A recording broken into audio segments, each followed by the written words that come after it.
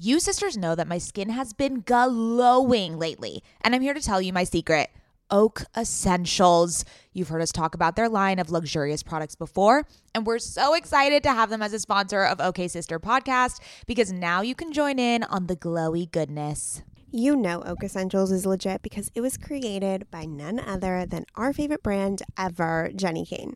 Oak Essentials is known for its simple approach to self-care with a lineup of foundational skincare staples made with high-quality ingredients that drive results. It aims to unlock healthy, glowing skin with decadent and hydrating ingredients that give you a luxe, dewy glow. I won't shut up about the Moisture Rich Balm. It's a nutrient-rich balm that supports collagen production and delivers serious hydration for a luminous glow. And a luminous glow indeed. The way my skin feels like butter after applying this balm.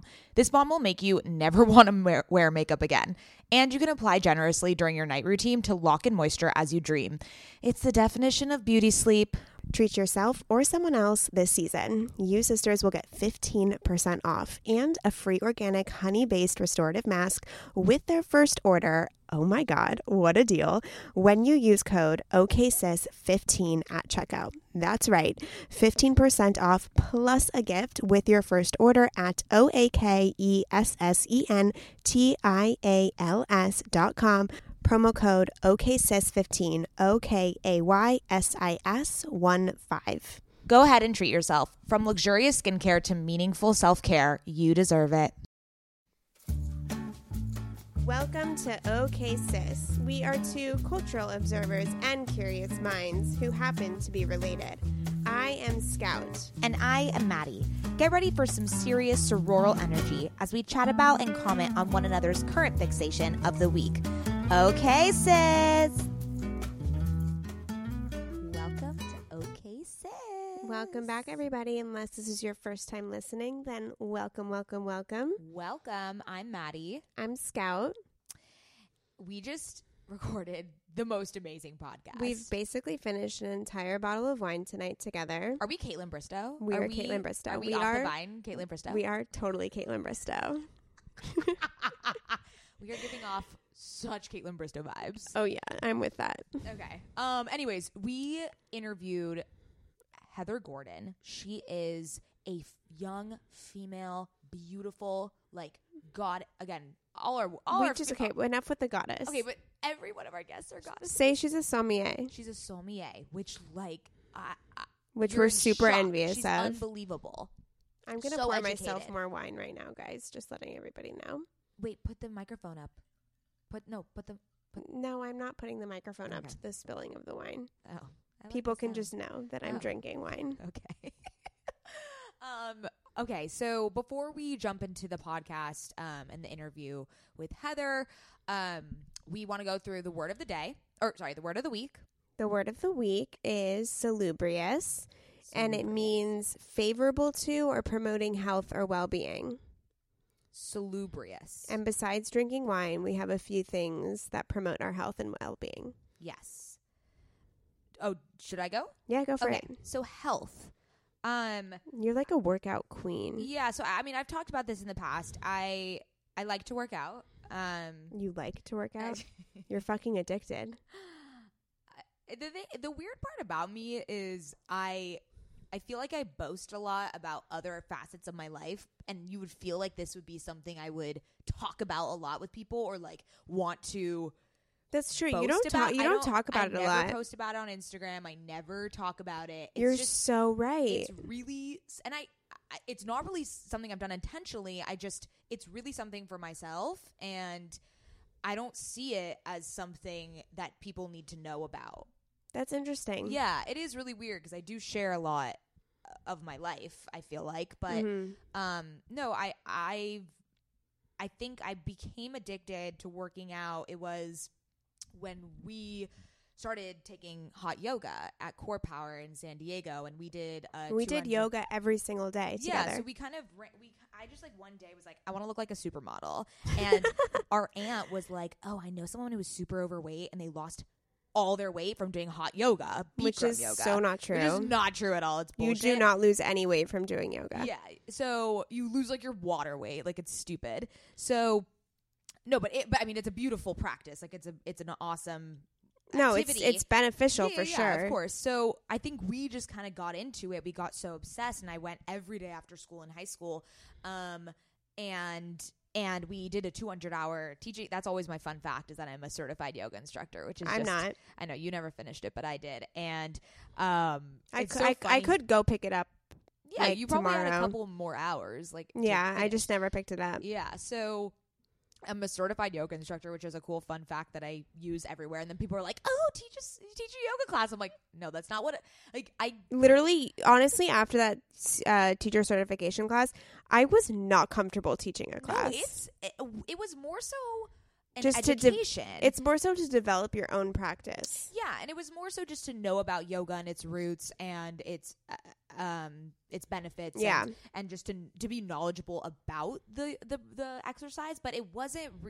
They gave us like a script. Like anyone could really memorize a script and then teach a class. When we taught our final class, like different people taught different sections of the class, and it was like our final, and I got up there and I totally blanked, and my mind literally went 100% blank. I stood there dumbfounded, and I looked over at Maddie, and Maddie gave me the symbol of the pose. Maybe I was so good at it. I mean, it's a performance when you're a teacher, and maybe that's why I was so good at it, or why I passed. I don't know, because I did theater growing up as a kid. Well, I passed too. No, but it was just from help from you. No, but you didn't finish the course. I'm talking about like. Oh, I just didn't have my hours of yoga in. That's all. Yeah. No, but no, yeah. Maybe that's what it. I think I'm a good performer. So yeah, you are. You are a good that's performer. Why I was able to pick it up. I blanked and needed your help. I mean, yeah, you need to just memorize the script. Okay, we're talking too much about this. Anyway, so that's why I started getting into working out. And then I just noticed that whenever I worked out, my mind was a lot clearer. It wasn't as foggy.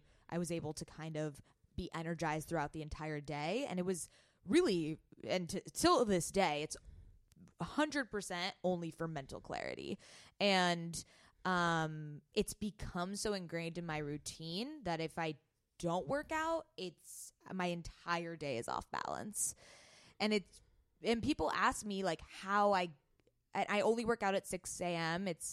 I can't do any later. It's just really weird. It's just this like thing that you do. It's just, I wake up, I have to do it. And if I don't, the whole day feels a little off. Like today I didn't work out because I went to a movie last night and it was too late. And this whole day today I was, again, I told you I ate a cookie at 10 a.m. I would have never done that, because when you work out, you're like, oh, I worked out. Like, you got to be healthy. You know, it's this mentality. Like today I didn't work out, so I just went straight to work and I ate a fucking chocolate chip cookie at 10 in the morning. That's ridiculous. Good for you. I mean, sure, I'm not going to judge myself, but it's just like, when would I have ever done that? Yeah, if you had worked out in the morning. Like it would have been a waste. So anyways, I like spin class. I like HIIT classes, boxing, Pilates, hot yoga. I do a huge variety. I do like I like trying out weird workout trends too, which is something I'm really into. So yeah, if you guys have any questions about working out, I don't know. I'm not like an expert, but you know a lot. I don't know. I like to do it. It's a nice trait. And I think that's, whenever people ask me like my superpower, I think that's like my superpower is my innate love and actual motivation and desire to work out. Like people, when I hear people say like, oh, how do you work out? How do you get the like that is not something I relate to. It is something that's me 100%. Yeah. Like people who struggle to go to the gym, that I don't understand that. I don't understand how you could just go to the gym. I'm saying this in the most humble. I know that kind of came off a little pretentious, but I'm saying this in the most humble way. Like I just don't relate to it. Like I have the most motivation for it. It's weird. I don't know. And it's weird because we never grew up working out or being athletic. We never did sports. We never did sports. Are you kidding? I ran away from the ball. I would sit and pick the grass. Yeah. I was right D in soccer. which I later figured out is not an actual position. Oh, do you know that they created an extra team? They had varsity, junior varsity, and they created another team for me and 2 other girls. You know that my best friend Noah was the cheerleader. Okay, Like she was on the soccer team, but they put her as the cheerleader. that She would wasn't be. even on They the should field. have done that to me because I never played one soccer game in my entire life. Oh my God. Yeah, we were not athletic people. We went skiing once. Like our family was like, let's try it. Let's just try to do like We a athletic Failed. vacation. We cried. Oh, I threw up at the top of the ski slope, and then I had to get the ski mobile guy to come get me. And No, drive I me was down. with you. Yeah, I threw up all over the ice or the Yeah, snow. it was great. Okay, ready? My turn? Yeah, so your turn for health. So my health and well-being is a little bit different than yours. Mine's a little bit more mental. But on the physical side, I try to eat as clean as I can because I find that what I put in my body completely correlates to how my mental health is. But when it comes to my well-being and overall health, I put a lot of things in check.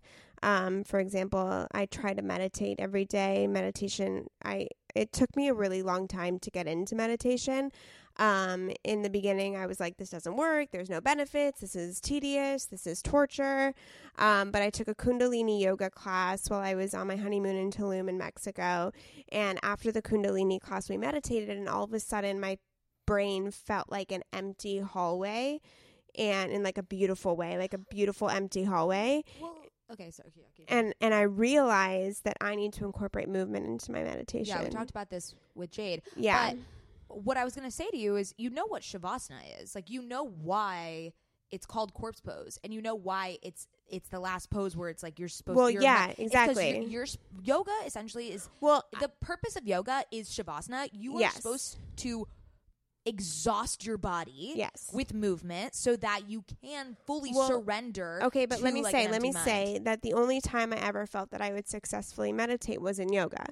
But it took me until taking this one Kundalini yoga class to realize that I need to incorporate meditation into my practice at home. Yeah. Instead of just sitting there in cross-legged with my palms face up.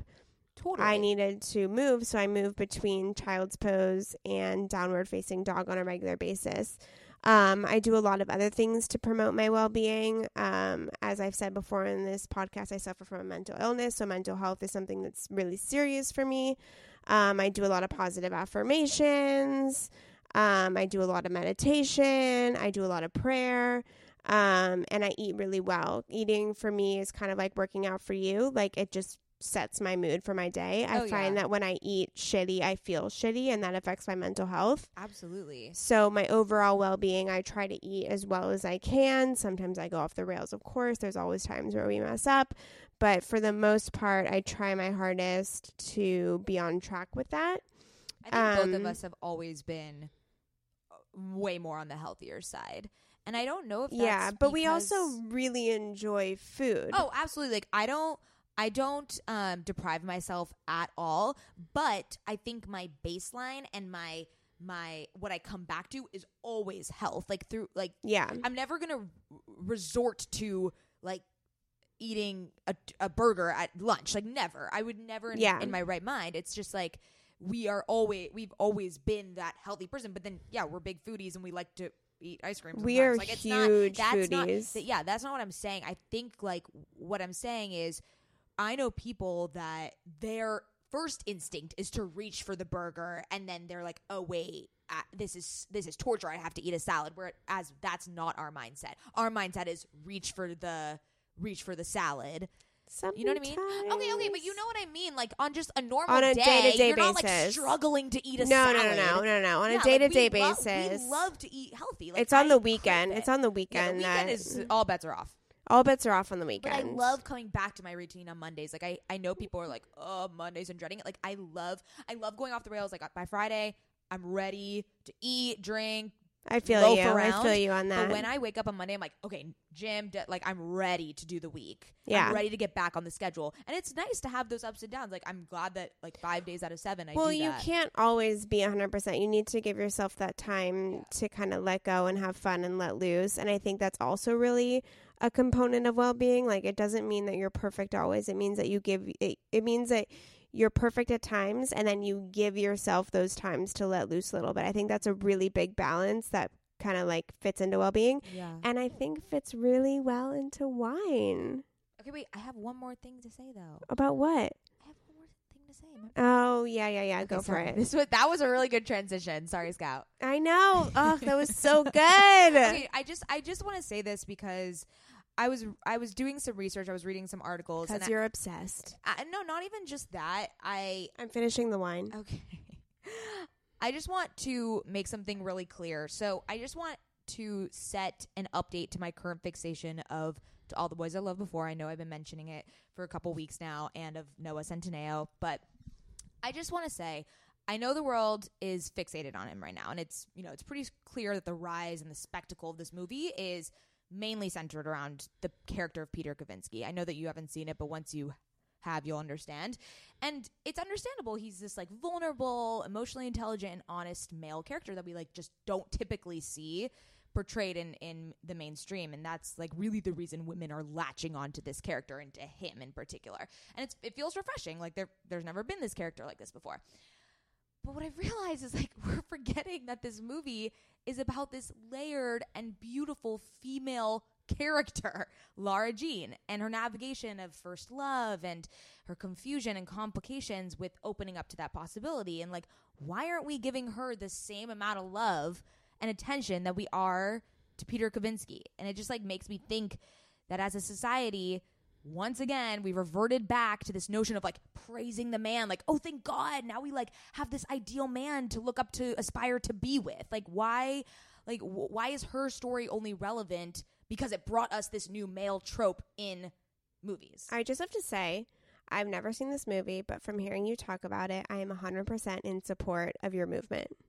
Of which movement? Of the movement of the female character and how she should be more celebrated. Exactly. So that's what I'm saying. It's like, guys, I'm obsessed with Noah Centineo. I've been saying it I know, and he's podcast. all over our And fucking he's hot as fuck, Instagram. and like we know. Every time I scroll, I see him. I'm like, great, here he is again. Exactly. And it, I don't know. And I've fallen into it. That's why I wanted to take this time to really apologize for not emphasizing her character as much, because she's the fucking main character, and she's a beautiful character. And it's weird just because she's not like a hot male that we've never. It's just really, I don't know. I read an article about it, and it just took me back, and I was really depressed that I fell into the trap. I appreciate you admitting that. Yeah.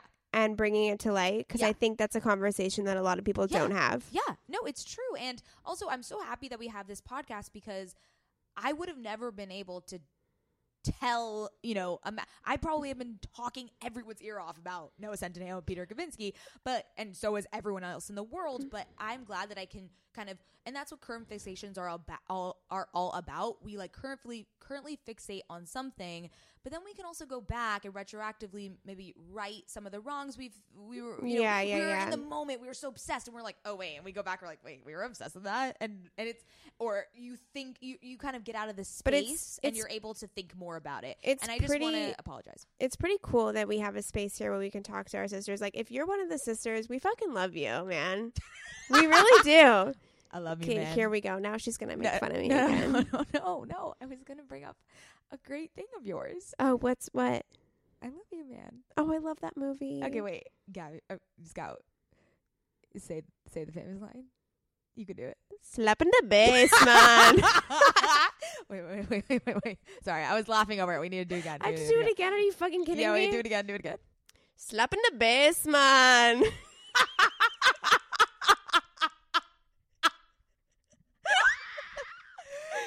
If I can do it. Go. Slap in the bass, man. Oh, yours was pretty good. Like, slap in the bass, man. Okay, we need to. Okay, we're done. We're done talking your ear off. We are so excited for you to listen to our guest this week. She's fucking awesome, and you will learn so much about wine. Just pour yourself a glass while you listen. Pour but if you're in the car, don't do that. But if you're at home, pour or if yourself you're a glass. work, pour yourself a glass. Pour it in a mug. No one will see. No one will know. We poured our wine into mugs. That's why she's saying that. Yeah, pour it in a mug. You're okay. You're okay. Live your life. Love you, sisters. Love you. Bye. Ever since having a baby, I've been extremely conscious about what I spend my money on and which products I use. And clothing is no different. I want my wardrobe to be sustainable, good quality, and timeless. You have to be talking about Whimsy and Row, right? Whimsy and Row is an LA-grown, eco-conscious brand born out of the love for cute, comfy, and classic styles. Every piece is made by women for women. Quality goods, local production, natural and organic fabrics. Yes, please give me all the linens. Just like OK Sister, Whimsy and Row is based on the idea that women are multidimensional. There's a balance of flirty feminine and minimal masculine in all of our wardrobes, and Whimsy and Row means exactly that. From special occasions to everyday effortless styles, their clothing is meant to mix and match and wear on repeat. I have been wearing their Kira pant in black linen probably 3 times a week. Sisters, if you've been listening to this podcast or following me on Instagram, you know that Whimsy and Row's Kira pant in black linen is a sisterhood staple at this point. Founder Rachel Temko created the brand back in 2014 because she wanted to create an approachable and inclusive brand that cared for the people and the planet first.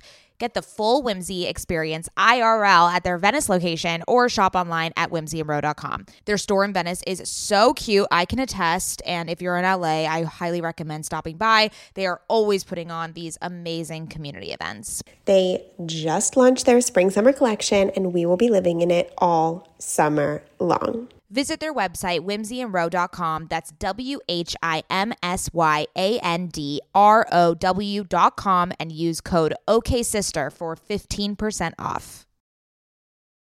Sisters, my goal these days is to always look put together when I leave the house. Nothing over the top or super dressed up or anything like that. I just want to look put together and feel good about what I'm wearing in an effortless yet refined way. When I look at my closet every single morning and think about what I can wear that is chic and intentional, I usually end up grabbing one of my Jenni Kayne sweaters, and I always end up loving the way I look and the way I feel in them. You all know, sisters, that when I envision my highest self, I am wearing Jenni Kayne. Their sweaters are the quintessential must-have item. I cannot stop wearing my Marina set. I throw it on and immediately feel like I'm in a Nancy Meyers movie, like I could just walk on the beach in Santa Barbara. It is the coastal grandma aesthetic. My favorite Jenni Kayne sweater right now is their everyday sweater in taupe. This is the definition of a staple that every woman must have in their wardrobe. Sisters, trust me on this one. I wear it with leggings, oversized jeans, and a little kitten heel or a silk maxi skirt. Legit, Mads and I are so obsessed with wearing our Jenni Kayne sweaters that we've literally shown up both wearing the same sweater once. The white alpaca cocoon crew neck, which is this deliciously oversized sweater.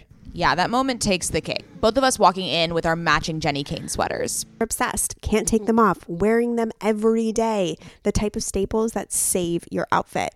That is what I love about their entire collection. It is truly the art of simplicity. They focus on comfort, quality, and timeless designs. You can curate a wardrobe that never goes out of style. Find your new uniform at jennikayne.com. Our listeners get 15% off your first order when you use code OKSIS at checkout.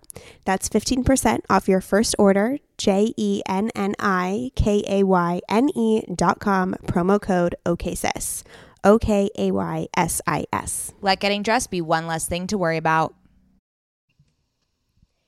Introducing Heather Gordon. She is a certified sommelier and wine blogger who likes to talk about wine in a way your grandmother wouldn't understand. Best known as the author of her light, informative, and chest-clutching blog, blancdeblonde.com, where all snobbery is left at the door as she describes wine in an engaging, playful, and accessible way. Heather is also a wine and spirits consultant at Astor Wines and Spirits, one of the largest liquor stores in Manhattan. Also, as a freelance wine writer, you may have seen Heather's articles on the Black Label, Wine Awesomeness, and the Huffington Post. So without further ado, Heather Gordon. Welcome. Hello, I'm so excited to be here. Welcome to OK Sis. We're so excited to have a sommelier. Are we all drinking wine right now? Yes, Amazing. I definitely am. Amazing. Okay, so Heather, I emailed Heather right before this podcast because I was like, please give us a list of wines to buy, like from our expert. Like we need some like really nice dry white, white wines. So I ran out of time, so I went to this shitty grocery store near my house, and they didn't have the wines that Heather had recommended because she's sophisticated and classy, and I was at this shitty grocery store. So naturally, I buy the trendiest looking bottle because this is just my relationship with wine, and so I just need to read the back of this bottle because Heather, you'll understand my relationship. It's embodied in this weird bottle. This is really good. Okay. So, and you're just going to need to enlighten us because I don't know anything about wine. Okay, it says, I just wanted to say, thanks for grabbing me. I mean, we're totally meant for each other. You love wine, and I love getting us in trouble. I know you're not looking for an uppity wine with some prick's last name on the label. You're not boring like that. You've kissed a stranger with an accent and laugh at the, I'll only have one drink nonsense. That's why you're standing here holding me like a cougar preying on a young bachelor with a man bun. Let's just call this what it is. Reckless love. Okay, so I love it. Wait, what's the wine called? it's called Reckless Love. It's called Reckless Wine. I mean, Reckless love. yeah, I don't know if you've ever heard of this wine. This is my relationship to wine is just how can I get drunk the fastest at the cheapest That value? is not my relationship with wine. I'm actually getting into wine a little bit lately. I know Heather, you're gonna have to tell us everything. Everything. We'll talk about it. We're gonna get into it because we need to be educated and knowledgeable like you are. Okay, should we do current fixations? Yeah, so let's run through current fixations. Okay, so my current fixation this week. So NPR Music has this project called Turning the Tables, and it's dedicated to essentially revising the history of popular music in more inclusive and non-binary ways. And they just put together a list of 200 of the greatest songs by 21st century female artists that are considered to be defining musical contributions. So this list is just making me so happy and nostalgic, and it's so kick-ass. The range of artists is also pretty telling. We have Beyonce, we have MIA, we have St. Vincent, we have Janae Aiko, we have Rihanna, Imogen Heap, Tegan and Sarah, Haim, SZA. I mean, it's just it goes on, and it's warming my heart to browse through this list, and you can find it on Spotify, so if you want to shuffle, play it, it's incredible. Love That's it. amazing. Yeah. I love that. Yeah, it's a really cool initiative that they do on NPR Music. So everyone go check that out on Spotify. Love it. Okay, so my current fixation, Maddie is going to be so proud of me right now. It's a little bit of an overkill because I know that we talk about skincare on every single episode. It's never an overkill with skincare. That's true. But I actually have a product that I've been using that I'm obsessed with. It's from Philosophy. It's called Purity Made Simple. It's a blackhead clay mask. Yes. And it does wonders. Clay masks are amazing. Yeah. So That is amazing. So not only is it effective, the reason why I love this product so much is that Philosophy, I don't know if you know, actually donates part of their proceeds to mental health organizations. They've actually, Didn't know that. yeah, they've actually raised over $4 million since 2014. So every time you buy a Philosophy product, you're also donating to a really, really great cause. On each one of their products, they have a little reflection, and it's all about mental health. It's about loving yourself, taking care of yourself. So just the brand overall, I'm super into, and I just obviously really vibe with what they're doing, and I think it's really commendable. So not only do I get rid of my blackheads on my nose, I'm supporting a good cause. I was gonna say this is This is perfect for your blackheads. This is perfect for some of your acne that you've been experiencing. Clarifying mask like this, is it a charcoal mask? No, it's just blackhead. It's just a white clay mask. So yeah, these are really good for just clearing all the gunk out of your pores. I'm trying to do it once a week. Yeah, that's all you need. Yeah. That's amazing. I love that. Okay, Heather, your turn. Okay. I've been thinking a lot about this. So I recently read the book Sweet Bitter, and I absolutely loved it. And it's by the author Stephanie Danler. So as soon as I finished it, I reread it. And then I had to read everything else she's ever written. So I went down this whole rabbit hole of Stephanie Danler. So she's done some travel writing and some food writing, and I think a little bit of food writing and just a bunch of stuff. So she's great. And then on her Instagram, she suggests her favorite poets and just other writers, and then writers that have inspired her. And I've pretty much consumed just all of it. And she's awesome. So Stephanie Danler. That's amazing. I know. I can picture the cover. It's a wine glass, right? What did you say? It's a wine glass. Yeah, it's like a broken wine glass, and it's about her time in Union Square Cafe, which was a really big restaurant in New York, and she worked there, and it's kind of about her experience, but it's not all real. But they just made a TV show on Starz, and I never liked the show or the movie as much as the book, but yeah, the book's awesome. We'll have to check that Yeah, out. we have to.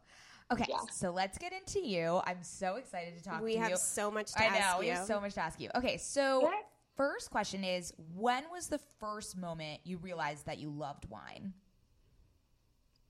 So, okay, that's kind of a difficult question because I kind of got into wine in a backwards way. I didn't love wine before I got into like sommelier school.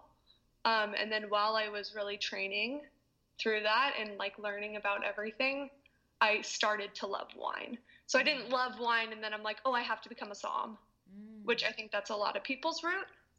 So I would say like my first wine that I loved was a Sancerre, which is so like a basic bitch thing to say. But Sancerre is really like easy, accessible wine that you can really dig into. And that's where I first kind of liked, wine. Okay, wait. So what is Sancerre? Is that like, when you say like Chardonnay, Sauvignon Blanc, those are all types of grapes, right? Yes. Okay.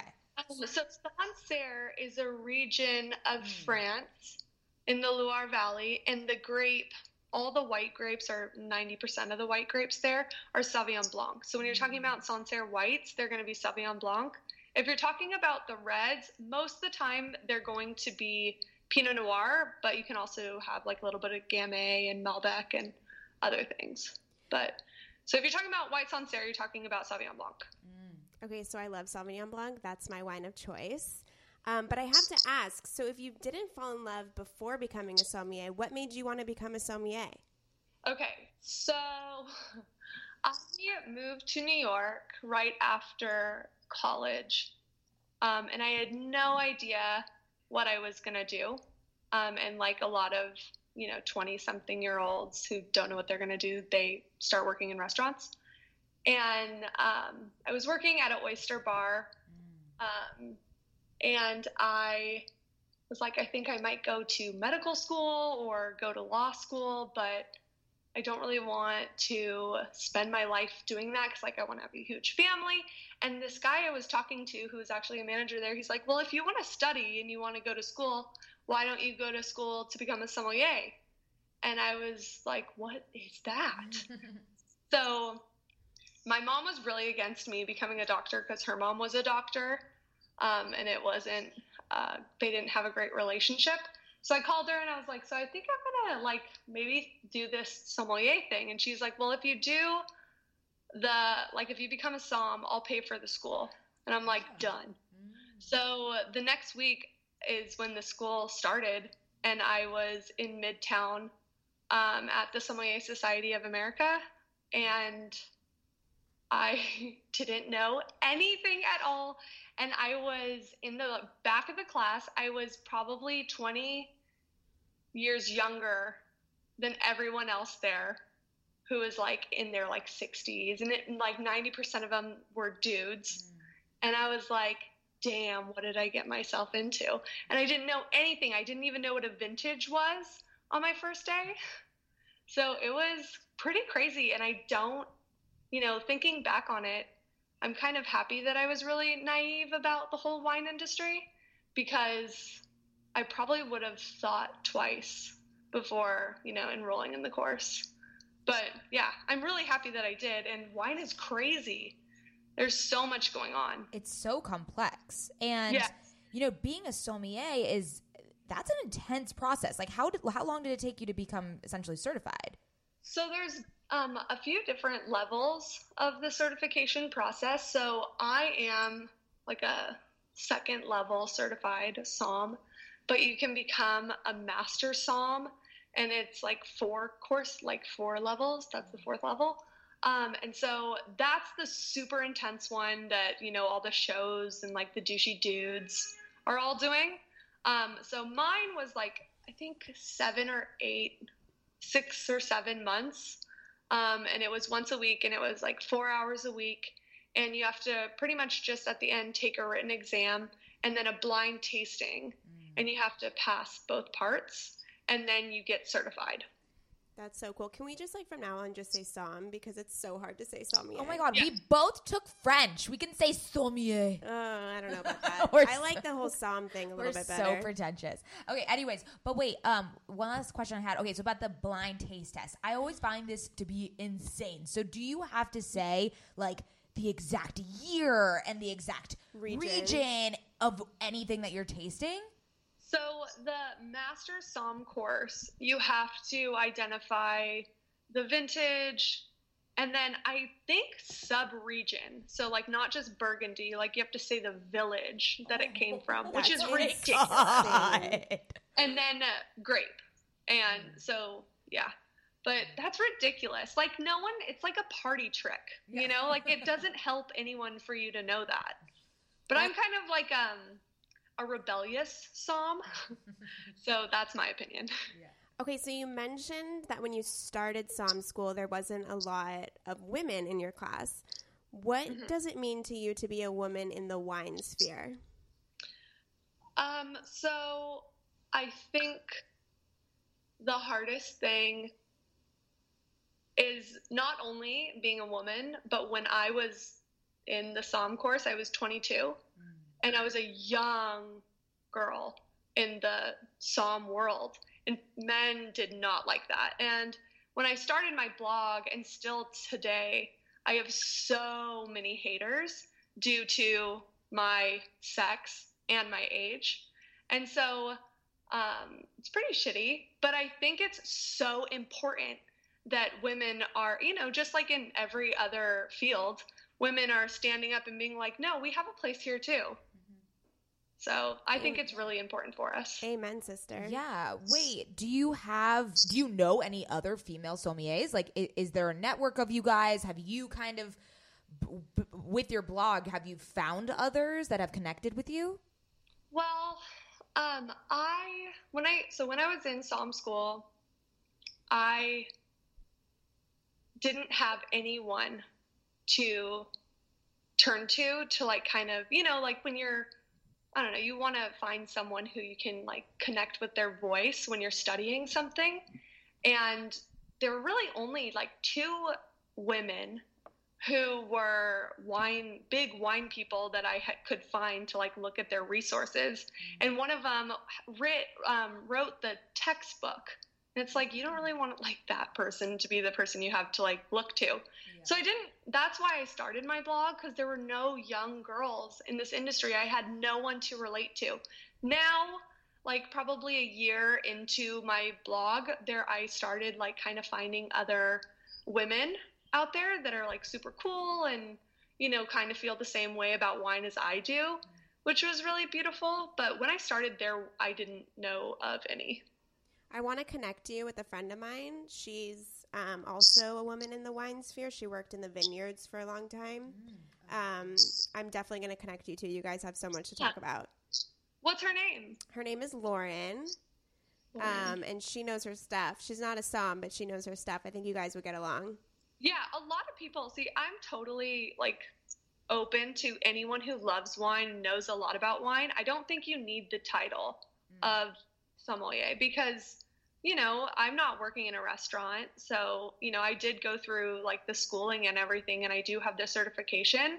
But anyone who loves wine and drinks a lot of wine and is interested in knowing about it, I don't like discount that at all. So I think a lot of people do. So which wine, if you had to say, do you always keep going back to? Oh, I love light-bodied reds and high-acid whites. So that's really hard. I love these adjectives. Can I just say, like, Yeah, I wish I could know what you're talking about. No, I had an experience. High acid white? No, listen, I had an experience. I'm so proud of myself for this, Heather. You're going to be super proud of me too. For the first time in my entire life, I ordered a glass of Sauvignon Blanc at a restaurant, and it was too tangy and sour for my taste, so I sent it back. Wait, sorry, could you say the last part again? Oh, I sent it back because I was like, this is not, I don't like the taste of this. And I wouldn't have known the difference between wines like 2 years ago, but I'm just starting, I only drink Sauvignon Blanc pretty exclusively, and I'm just starting to get the subtleties. So I finally found one that I didn't like, and I was like, I can't drink this. I mean, I can definitely tell between a dry wine, a white wine, and like a fruity. Like, I can't drink Riesling, but I hear that there's like dry Riesling, which kind of confuses me, which you can tell me about. But like, I only drink Chardonnay exclusively because it's super dry. So is Sauvignon Blanc. I like Sauvignon Blanc, but I love Chardonnay, and then I hated red wine for some reason for a long time. I can't do red wine. It hurts my stomach. The weirdest part about red wine for me, and maybe you could talk about this, Heather, is that I just don't like the idea of drinking warm alcohol. Like, does that make sense? Like, why can't you refrigerate it, or can you, and it's just a myth? Okay, so you need to drink light-bodied reds. And so let me explain to you the difference between like a heavy red and a light-bodied red. Okay. So, we're on the same page. So like heavy reds make you feel like you have Christmas pajamas on, like on your insides. It's like liquid long johns. And the alcohol is going to be super high. So maybe like 14, 15, like that's really high. We like that. But that's like Zin, Merlot, California Cab, like these big fat backed wines. So those are the ones you kind of want to stay away from, because those, if you put them in the refrigerator or you put ice in them, it's going to like accentuate the tannin structure, which makes your mouth feel like you just got all the saliva sucked out of it. Yeah. So you probably don't like that. What you probably want is a light-bodied red, so go to like the Loire Valley, and that's like Pinot Noir too. But you could put that in the fridge and chill it, and that's how I usually do my reds anyways. Okay, so it is kind of a myth for certain reds. Yeah, totally. Okay. Reds hurt my stomach. There's too much acid in them, I think. Is that right, Heather? Or am I totally off? I think it really depends wine to wine. I mean, if you don't like the high acid ones, like stay away from cooler climates.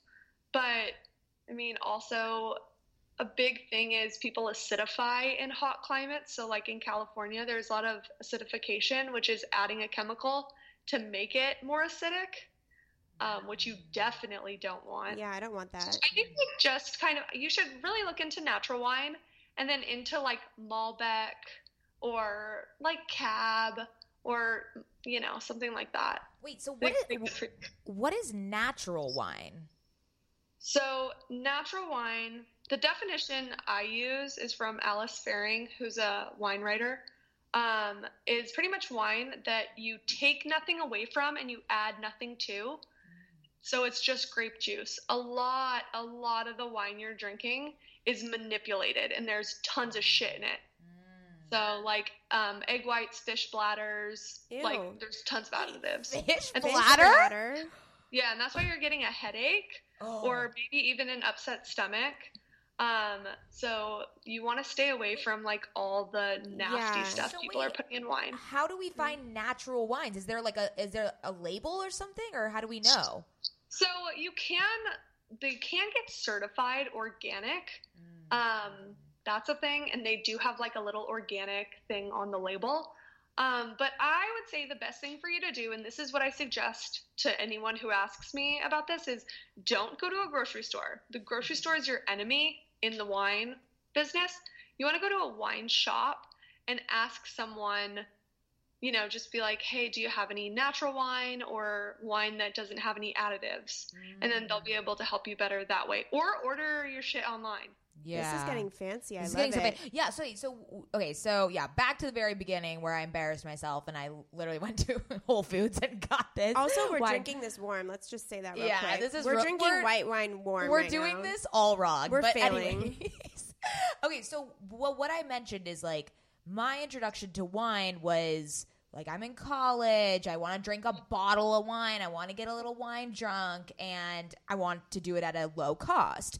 But obviously, as you said, hangovers, and also I like to think I'm a little more sophisticated. Yeah, like I want to know what I'm talking about. All I know is that I like Chardonnay, and that's it. So if I were to go to a wine store and I don't want to break the bank, like what are some labels or some brands of Chardonnay or of like a dry white wine that you would recommend?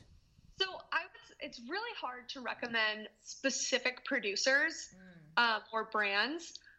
I would say region is the best way for us to go right now. So I would say if you go, do you like a buttery Chardonnay? Yes, buttery is my jam. Steely Chardonnay. Wait, what does buttery mean? Buttery is so good. When it's buttery, there's this place that to me feels like it's sweet. Or no, it's not sweet. So buttery is going to be because it's in an oak barrel, and it's just kind of from that the flavor comes off of the oak.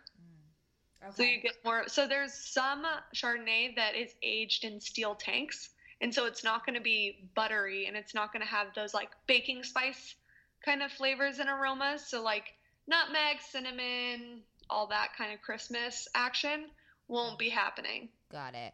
What were you gonna say, Scout? Sorry. No, you would love a buttery wine, Mads. I have somewhere to take you. I'm sure I've tasted it. I just I don't know the nuances between wines. Like all I know is if it's dry and that's it. Like I don't know the like little. Yeah. So what? Okay, what do people mean when they say fruit forward? So a New Zealand Sauvignon Blanc. Scout, is that what you're drinking? New Zealand or like French Sauvignon Blanc? I'm not that advanced at this point in my wine career. You're probably drinking New Zealand Sauvignon Blanc because that's super popular, and that is fruit forward. Like, you know the Chiquita banana lady, like with it's like eating her hat. Oh, that's fruit forward. Oof, but that very seems like peachy or apricot, or if you could just pull out, like you smell it and you can pull out like a fruit, that's fruit forward. But isn't that sweet then, or no? No, it's just aromas. Sweet is just if there's any residual left, like residual sugar left in the wine. Got it. I hate sweet wines. No, me too. Okay, wait, so talk to us about Riesling, and then why is there a dry Riesling? I thought Riesling is like the sweetest wine, like a dessert wine. It's really just about the fermentation process. This is so technical and like geeky, but the fermentation process, you can ferment the wine to dryness. Or you can stop the fermentation before it is completely dry, so the sugar hasn't been fermented out of it. And when you stop it early, then, you get a, off dry wine. So that's Riesling. A traditional style is going to be a little more off dry, but there is totally dry Riesling. It's not the grape.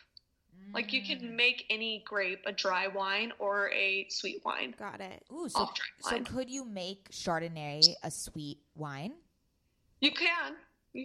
That's so crazy. Okay, so I think this also applies to Mads and I, but if someone is like looking to get into wine, they want to know more, but they're a little bit overwhelmed and they don't know where they should start, where would you recommend they put their foot in the door? I think they should DM me and... Excellent answer. Promote yourself. My sister is just like you guys. Like she loves wine, and she doesn't really want me to like preach wine to her because she just like loves it and doesn't really want to know. You guys do want to know, but I think there's a lot of people who don't care and they just love wine and they're like, we know what we want to drink. Right. But people who don't, I want to be that voice for the, younger person who's looking to get into wine, and looking for a more approachable source. I think I'm an approachable source. I think you could go to like Punch, Bon Appetit, any of those kind of like, kind of sites. Or you can go to Blanc de Blanc. Yeah, I was going to say, what if, I feel like everyone listening to this, if you guys are like not going out, but just having a nice night, you want a bottle of wine, you want some sort of... Something special. I don't know. You have what you want in mind, I feel like DMing Heather is like the way to go. I think I'm gonna Heather, start are doing you ready that. for this? Because we're going to start DMing you all the time. I'm going to be like, I'm in a sexy mood. I'm going to turn down the lights. I'm going Which to watch wine should I Netflix. get? This is literally my entire family and like all my friends. They're like, all right, I'm going to see my dad in 10 minutes. But this is like what it totally like I've signed up for. Yeah. And I love helping people choose wine. Like I think wine is all about pleasure. And there isn't a wrong thing that you're drinking, you know? It's really about what you prefer, and you should drink whatever makes your soul happy, you know? Absolutely. Amen, sister. Yeah. So what do you do? So is the blog all you do right now with the certification, or do you work at a restaurant, or how have you applied it elsewhere? I am a consultant in a wine store in Manhattan. Oh, And right. But the goal is to be like a wine writer full time. I do lots of freelance wine writing, and then I work on my blog too. Yeah, how did you become a wine journalist? I think the big thing was there were no young women, and I was like, we need this, you know, like people now more than ever, young people are drinking wine. And we need a voice. And so that's why I started my blog. And that's how I kind of just started writing. And then I like fell in love with writing and the whole process of it and the verbiage of it. And I really found my voice. I've been writing for like 2 years, and I think I'm like really in a stable point for my voice. That's kind of how that all developed. I feel like wine and writing go hand in hand because, as you were saying, Mads, there's so many adjectives you could use and really beautiful descriptions when it comes to explaining what wine is or what each bottle represents, that I feel like the next natural step in loving wine is to write about wine. Yeah, I totally agree. I love writing about wine, and I write about wine in a super like bizarre, extreme way, but I think it's really fun, and I think that it's perfect for wine. No, it's unique. And that, as you said, like, I feel like the wine industry is saturated with like 60-year-old plus men. And there needs to be this, I mean, like, you're still obviously very educated and knowledgeable about wine, but you have this like younger spin to it, which I don't think exists, which is awesome. Yeah, there's a few of us, but there isn't many at all. Yeah, no, that's as you said, approachable. That's like the key word here. And we love a good trailblazer. Yeah, we love a good scout, and we love a good trailblazer. This is where she makes fun of me, Heather. I listen to this podcast all the time, and I'm like, do you like our sisterly banter? I'm into it. It's just me shitting on Scout. Yeah, it's just her shitting on me. That's what it is. Constantly, my life. Okay. Next question. I think it's great because I'm like Scout's role, and my sister Paige is very much like the Maddie. Yeah, the psycho So one. you get it. You get The it. psycho one. Yeah. Okay, wait. So let's talk about book club. So I know you had mentioned that you know about Girls Night In and how I co-host a book club here in LA. So you have a book club. Is it attached to Blanc de Blonde? And also... Much for talking about this. This is amazing. Oh my God. Yeah, I mean, we love books. We love books. We're big readers. We're like horny for books. Yeah, we are. Yeah, me too. Okay, yeah. So tell us about the book club, but then also, like, how does wine tie into it? Is there like a theme? Do you attach a specific wine to the book? All that. So I am obsessed with reading, just like you guys. And I am obsessed with wine, and I love to read and drink wine. And I'm like, how is no one doing this? So I'm like, okay, I have my blog. What should I do? And so I just started like pairing wine and books. And there's really like no super like reason why I pair the two. But sometimes they talk about a specific wine or something in the book. And so I'll pair it that way. Got it. But yeah, so I just every month I pick one of my favorite books that I've read that month, and then I pair it with one of my favorite wines that I drank, while I was reading it. And then I do like a little bit of like a write-up on it. I really would like it to be like a box. You know how they do like curated wine boxes? Oh, yeah. where I send it to people, and I've actually looked a lot into that, but I can't send wine without a license. Oh, interesting. So there's been like a lot of issue, but I would love it to be one day like that. But yeah, That's amazing. I'm a huge wine and book person. So is it nonfiction or fiction books? Either. I love cool. it. Do you, okay, wait, so when you post the book, like, do you lead a discussion with people, or you just like post it digitally and like people can comment or something like that? Yeah, have you guys read Big Magic by Elizabeth No, Gilbert? but I'm dying but I listened to her podcast about it. Yeah. Me too. Okay, so she talks about in that book this idea of like in the universe, and it's super woo-woo, but I'm super woo-woo, so it's great. And she talks about this idea that there's a bunch of just kind of like thoughts and ideas floating around in the atmosphere, and they'll land on you and they'll like choose you. And if you say no, then they'll go to a next person. And that's kind of her like explanation for like when you have an idea and you don't execute it, and then like a year later you see someone who did the exact same thing that you were thinking about, you know? And so I was like, with this like wine book club, I'm like, this is such a good idea. So if I don't do it now, like someone's totally going to do it. So I have to do it. I love that idea. You know? I love it. Love it. Love it. So, okay. Okay, wait. We have to talk about rosé. Which I have a comment about. Okay. Wait. You go first. Okay. All right. So I know that you wrote that piece for Thrillist about rosé and how, you know, we need to make it like year round. Like it doesn't make sense why it's only in the summer and it's like this summer basic bitch drink. And then, okay, I just need to clear something up because people think I am the most pretentious person in the world. So I hated rosé because I thought it was too sweet.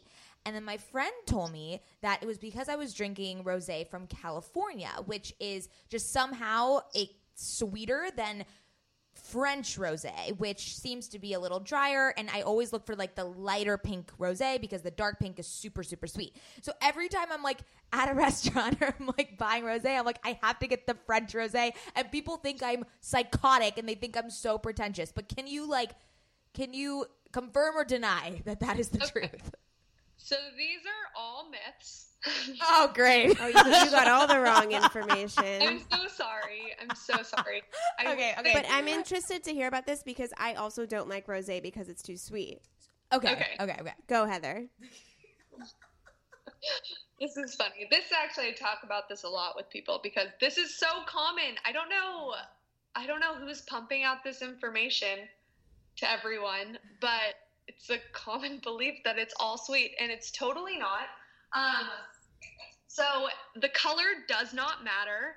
What? It's just pretty much the grape it's made from. So let's say, for instance, Malbec has thicker skin, so the pigment in the skin is going to be deeper, versus like Gamay, where, you know, Beaujolais, if you're familiar, like that's all Gamay, is a lighter skin grape.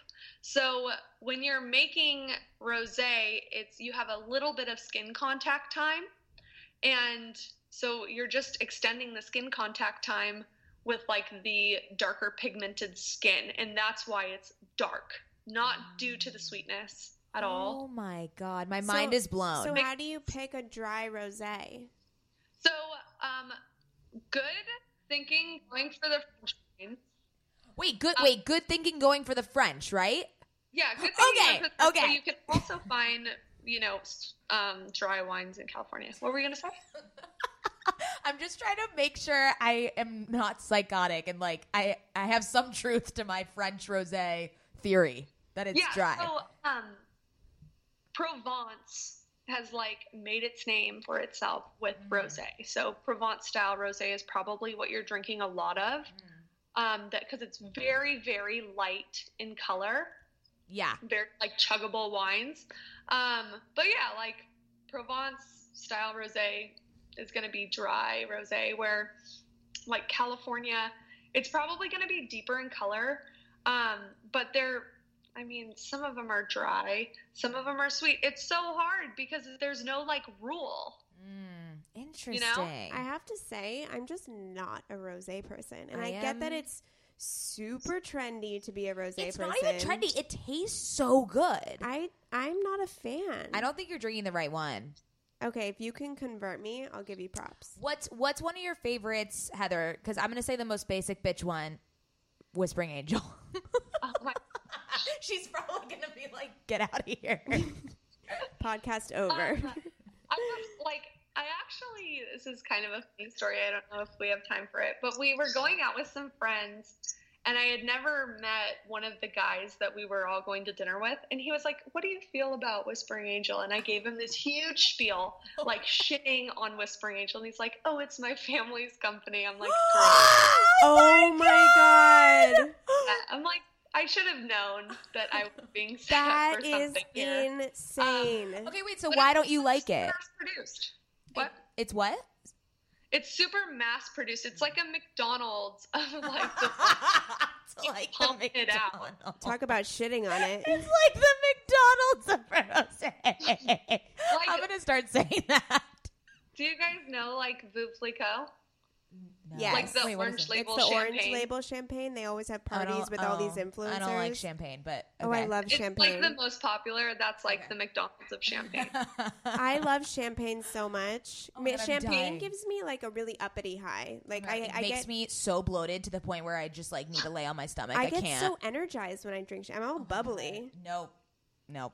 Wait, champagne. That's a sparkling wine, right? Yeah, champagne's a region in France. Yeah. And so champagne is sparkling wine or still wine that comes Okay. from that region. Okay. And good. then what's Okay. it called if it's not made in the region of Champagne?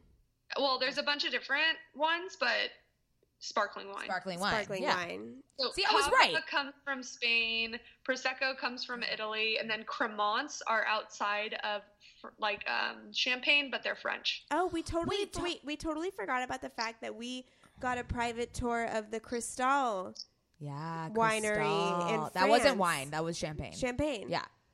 How was it? It was Oh, amazing. so cool. It was beautiful. We got a private tour of everything. It was awesome. Yeah, it was amazing. Wait, okay, so I'm sure you've done, or have you done a lot of traveling to Europe and such for wine? No, I haven't, and I totally need to. We're going to Greece in the next few days on the 23rd, I think. So and so we're going to go jealous. to a few wineries there, but I haven't been able to travel a ton. I've just been like working and writing and everything, but I think in the next few years I'm really going to try to travel as much as I can. Yeah, I feel like you would just kill it in France. Yeah, I was gonna say France is your spot. Girl. Yeah. Wait, talk to us. Have you been to Napa? I grew up in Southern California. Oh, you Oh, did? where? So I grew up in Lake Forest, Ooh, wait, where is that? Mission Viejo area. Oh, okay, okay. Wait, is that near San Diego? That's kind of Yeah, it's like Yeah. between San Diego and LA. So Yeah. so we're from San Diego. I love that. Yeah. I think I'm going to move back to California in the next few years. You should. If you do so, I'll hang out. we're all going for We're drinks. all going for drinks. I know a cute wine bar. I can't wait. Okay, well, yeah. So you've been to Napa. So I have gone to Napa before I was in the wine industry. Okay, so you need to go back then. Yeah. You also need to go to the Guadalupe Valley, and it's right in between Tijuana and Ensenada. Okay. It's an amazing wine country that is going off right now. Yeah, it's going insane. Also, Santa Barbara. Yeah. I've heard a lot of Santa Barbara, and I've read a ton about Santa Barbara. Yeah, there's this really cool place. We went there for my bachelorette party, and we went to what's it called, the Funk Zone. Yeah, the Funk Zone is the like wine tasting rooms. Yeah, All the wine tasting rooms from the Santa Barbara vineyards wineries or whatever. Yeah. But no, where I mentioned this in the first podcast, Los Alamos, that's in Solvang, like that's where all the vineyards are, because that's kind of like the back country of Santa Barbara. Yeah. Yeah, Amazing. you have to check that You're out. gonna that move area. here, and we're all going on wine tours together. Yeah, and we're gonna be like, we have a sommelier on board. We so have a som with us. Get out. Just say sommelier. You could No, do it. I can't. Okay. Okay. What else do we have? I still have like just so many questions. I feel like I haven't even touched the surface. I don't even know. There's I'm, wait. Okay, so I want to know your favorite Sauvignon Blanc. so hard. Or There's one this- that you would recommend.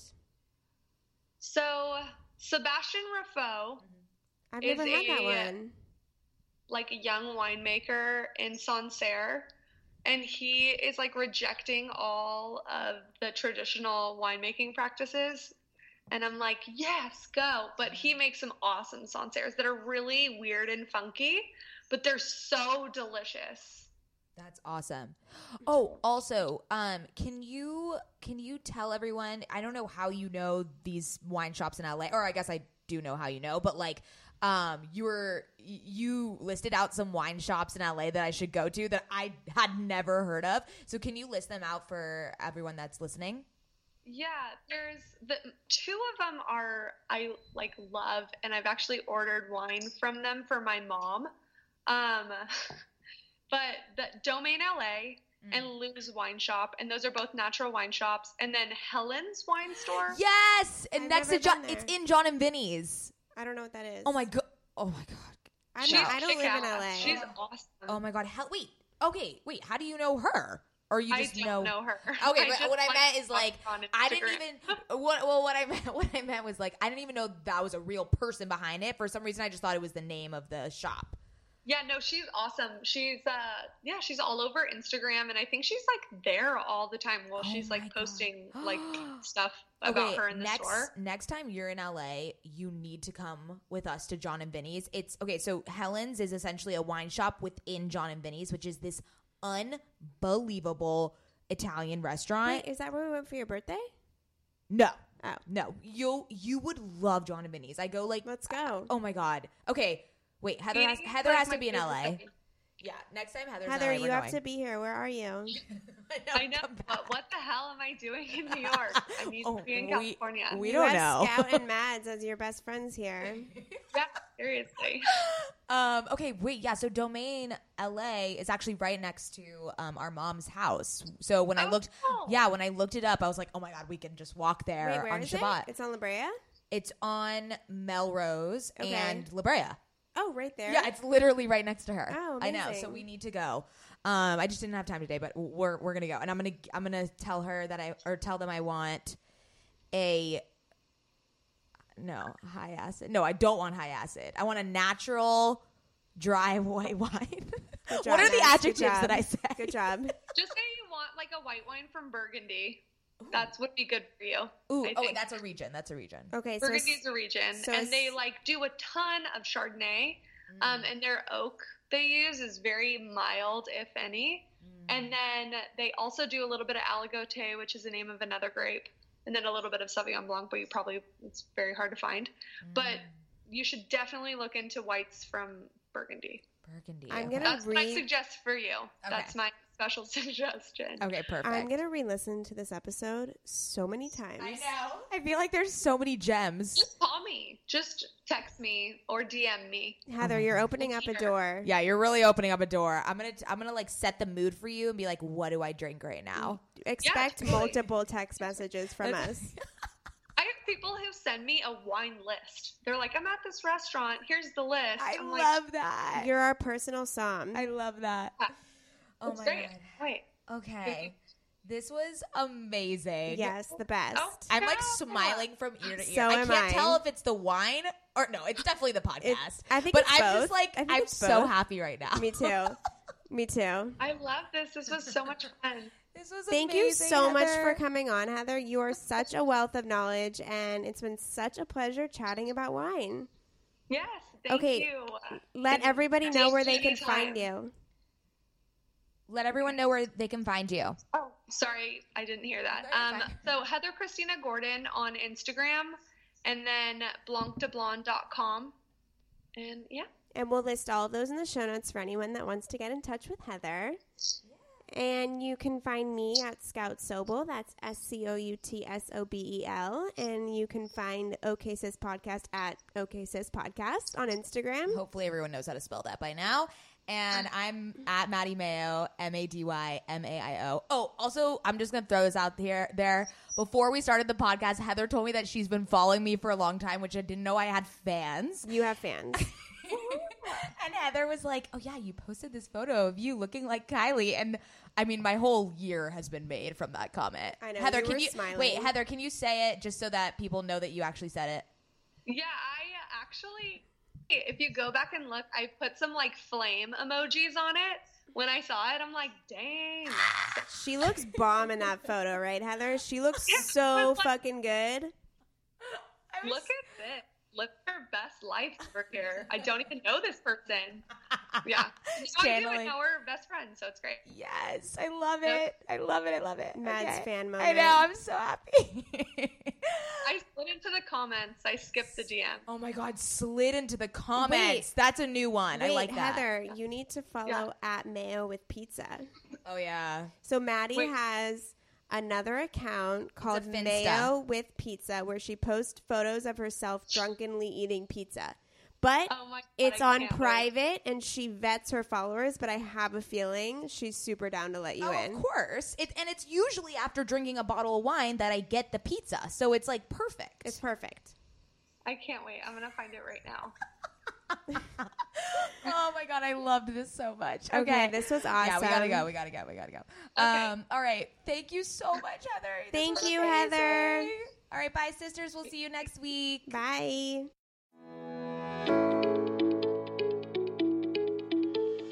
Hey there, I'm Dr. Tracy Dalgleish, clinical psychologist and couples therapist. If there's one thing I know from both my personal and clinical experience, it's that we are really good at comparing ourselves to others. We tend to get stuck in the unhelpful narratives that play on repeat in our minds, and we struggle to set boundaries and create healthy love. Each week, I bring you clinical knowledge and evidence-based research, experiences of sitting in the therapist chair, and being a wife, mother, and business owner to talk about everyday issues we all face to help you change the dialogue in your life. Tune in every Thursday to I'm Not Your Shrink, wherever you listen to podcasts. While I'm not your shrink, I am still human, and I'm excited for us to be in our vulnerability and humanness together.